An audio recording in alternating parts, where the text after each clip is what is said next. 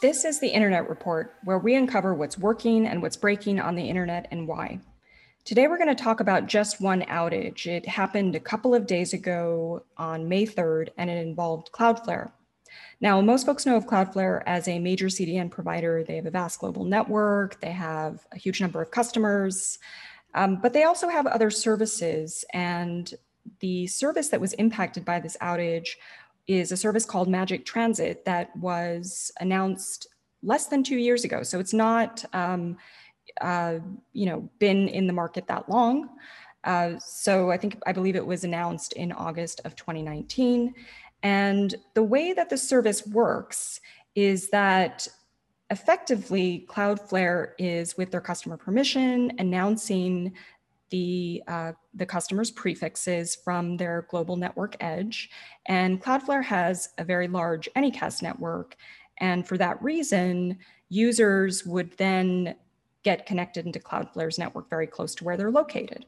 And then the traffic would be routed across Cloudflare's network. They have other service options, including DDoS protection, firewall, load balancing, for example, that might otherwise be handled by a customer themselves.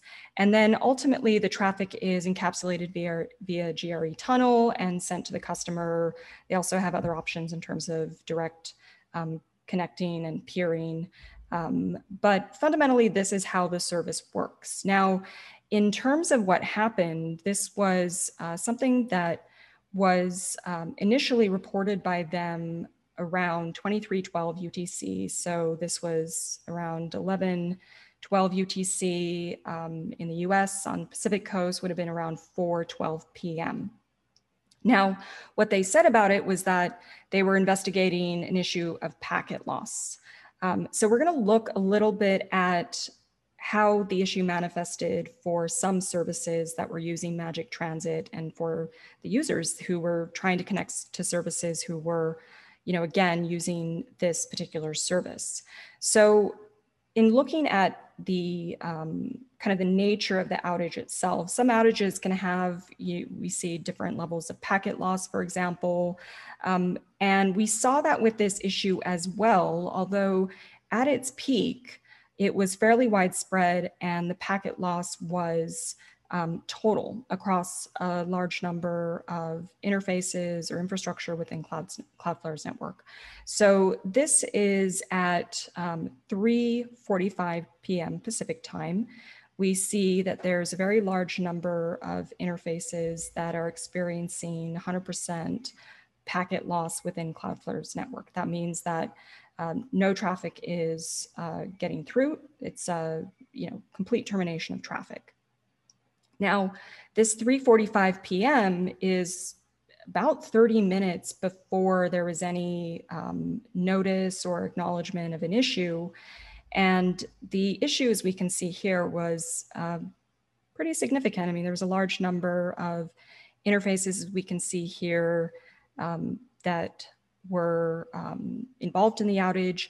And you can also see that it wasn't contained to a specific region. So we see infrastructure impacted in South Africa, Canada, India. We see Europe, we see the US, different various cities. So this was a fairly broad impacting issue within their network that was impacting, again, these Magic Transit customers. And it didn't seem to have impacted their CDN service or any of the other services they offer. It was really just this particular service. Now, in terms of the length of time that this issue how long it occurred, we saw in one particular instance that over the course of about 2 hours, so starting around a little bit before, but around 3 p.m. Pacific time, we can see some levels of loss within their network. And then, there's a little bit of a variation over that period, but it's still very, very high. And then we don't see the packet loss resolving until after 5 p.m. for this particular service. Whereas for other customers of theirs, we see something slightly different. So for example, this particular service was really only impacted during kind of the height or the peak of the outage. In this case, we can see 100% packet loss at Cloudflare. Again, these are all different locations. We see Singapore here, and we see Kuwait. So there's a pretty extreme performance impact as we can see here, where just simply no traffic seems to be getting through to its ultimate destination. Now, in this particular case, the service that's using Cloudflare wasn't really impacted prior to this peak, and they weren't impacted too much afterwards. Now, that could just be because of where their users were coming from in this particular example, or the service itself, but it may also have to do with something that they did in terms of their peering and their announcement of their prefixes. So as we can see here, this was taking place like right when the outage was at its peak around 3:45 p.m. Pacific time. We can see that they're peered with Cloudflare, and Cloudflare is their service provider.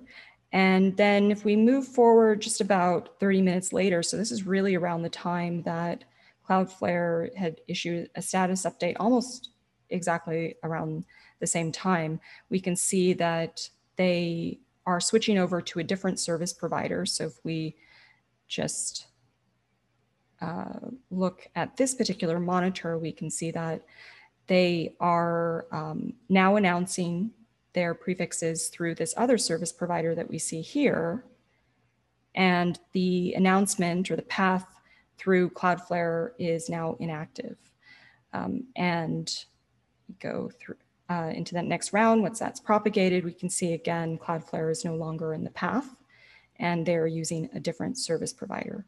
So they effectively switched over to this alternate provider that they had in order to, we can assume, mitigate the impact of the outage on their service.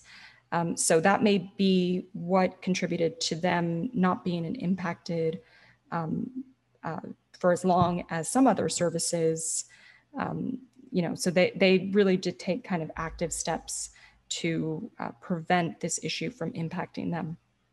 So that is one of the benefits, to having an understanding of how a particular, your service provider, your transit provider, or any other network that you rely on is working for you. And if there is an issue, knowing that you can get ahead of the problem and prevent users from getting impacted, or at least reduce the amount of time that issues or outages impact users. So in this particular case, because they acted very quickly, this particular service wasn't as impacted as much as, say, maybe some of the other service that we looked at.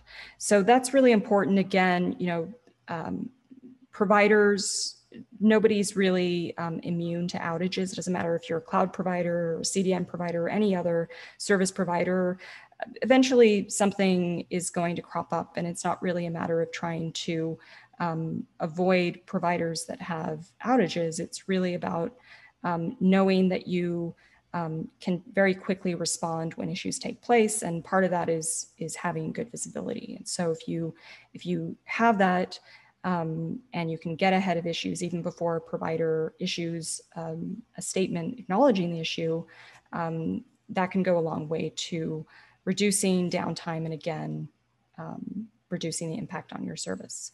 So this was an interesting incident that we saw, and we're starting to see kind of more non-standard network services being offered from a variety of providers. So it's going to be interesting to kind of see them over time and what their overall availability and performance looks like. So that was the issue in a nutshell.